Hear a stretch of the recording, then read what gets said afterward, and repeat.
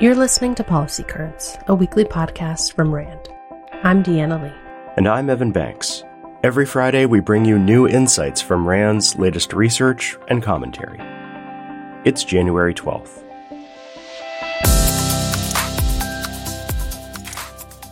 A new RAND study finds that the cost of treating patients hospitalized with COVID-19 increased dramatically over the first 2 years of the pandemic. During the early weeks of the public health crisis, the average cost of hospital treatment for a COVID patient was about $10,000. But this number rose to roughly $13,000 in March 2022. This increase was 5 times faster than the rate of medical inflation during the same period. And when extrapolated to the more than 6 million COVID hospitalizations in the United States during the first 2 years of the pandemic, it suggests that the cost of caring for these patients could have reached $70 billion. What explains this rapid rise in costs? For one, the way doctors treated patients evolved as we learned about COVID-19, says lead author Candace Kapanos.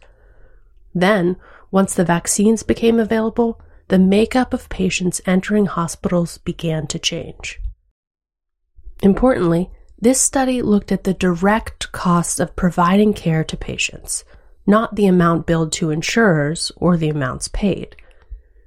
These estimates help paint a clearer picture of the burden that COVID put on hospitals. Our findings could also help efforts to improve public health readiness in the future. Many state and local election offices have contingency plans for power outages, road closures, and shortages of poll workers. But as the effects of climate change increase, U.S. elections are also more likely to experience disruptions from hurricanes, droughts, dust storms, earthquakes, volcanic eruptions, and wildfires. RAND's Quentin Hodgson says that preparation for such crises should be happening now. Quote, election officials must always be prepared for a larger scale and level of impact. Their planning should include how to respond to mega events, not just localized issues. So what exactly can be done? To start, states could review and revise the emergency powers that governors and election directors can exercise after a disaster. Consider what happened when the pandemic hit in 2020.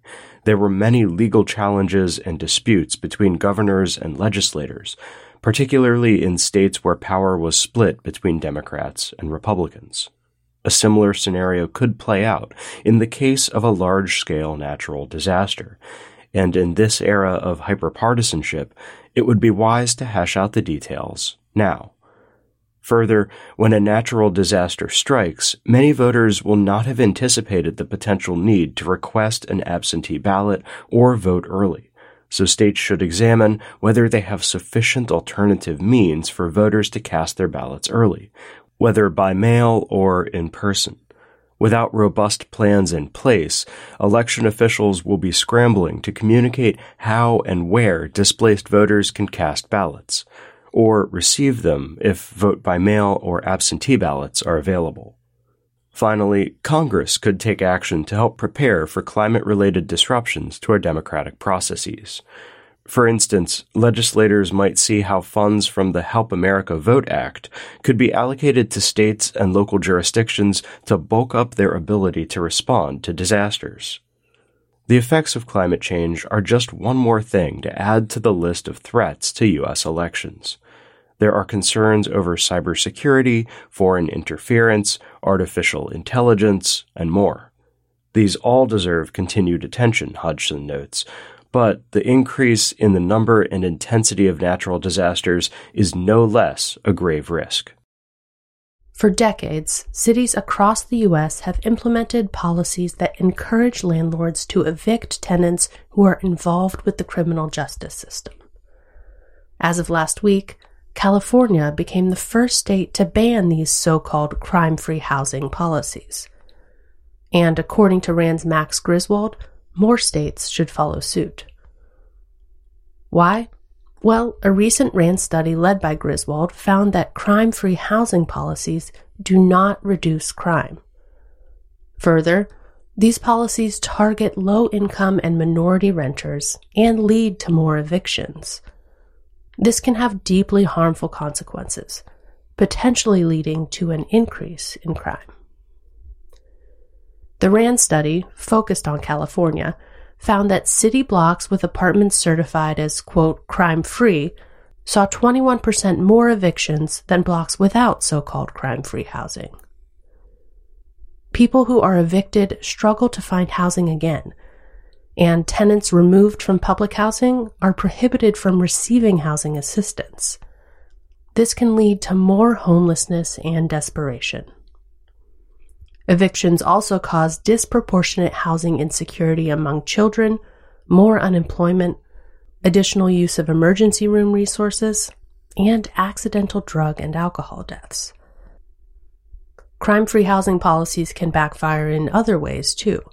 For instance, these policies treat 911 calls as an indicator of criminal activity, which creates a perverse incentive. For fear of being evicted, tenants don't call authorities when they need them.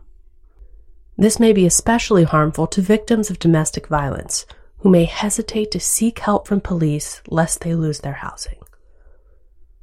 Similarly, these policies can also dissuade tenants from seeking medical aid during drug overdoses or mental health crises. And finally, authorities tend to enforce these policies selectively, with low-income, multifamily properties bearing the brunt. To sum it up, crime-free housing policies and the evictions they cause are at best an ineffective means of preventing crime. At worst, they're a harmful form of discrimination that leads to more crime and homelessness. Ending these policies could make all our communities safer, Griswold says. In the first year of Russia's full-scale invasion of Ukraine, 66,618 private houses were destroyed. 8,746 kilometers of major roadway were torn up by tanks and explosives, and 434 schools were turned to rubble. These and other damages amount to an estimated $150 billion in damage to physical infrastructure alone. The numbers are grim, but they provide an idea of just how massive the reconstruction effort in Ukraine will have to be. And while it's unclear when the fighting will stop, now is the time to start thinking about what recovery will look like and how to make it happen. To understand what it will take to rebuild Ukraine, RAND researchers examined decades of past recovery efforts, from post-World War II Europe to post-Hurricane Katrina New Orleans. They identified a few keys to success. First things first, where will the money come from? Western countries have frozen roughly $300 billion in Russian assets, but it's not at all clear that seizing those assets and using them for Ukraine's recovery would be legal under international law. The rebuilding of Central Europe after the fall of the Berlin Wall might provide a solid precedent. In that case, some U.S. aid came in the form of enterprise funds that invested in small and medium-sized companies. Those funds revitalized banks and rebuilt industries to help the countries receiving the aid, such as Poland and Hungary, eventually join the single market of the European Union. Reconstruction will require coordinated effort between the U.S. and Europe. Here's how the responsibilities should be shared to help ensure success. The European Union should take the lead, with Ukraine setting the priorities on managing the economic recovery. The U.S. should lead on questions of security, and Ukraine should appoint an independent inspector general to ensure recovery funds are well spent and the process is transparent. Rebuilding Ukraine might be the largest recovery project in modern history, with far-reaching impacts. Quote, "Building a secure, economically prosperous Ukraine that is fully integrated into European institutions will be a capstone achievement," says RAND's Charles Rees. Beneficial on both sides of the Atlantic and a boon for global security and Western democracy.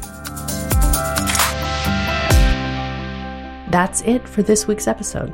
If you'd like to learn more about what we discussed today, check out the show notes at rand.org/podcast. We'll see you next week. RAND is a nonprofit institution that helps improve policy and decision-making through research and analysis.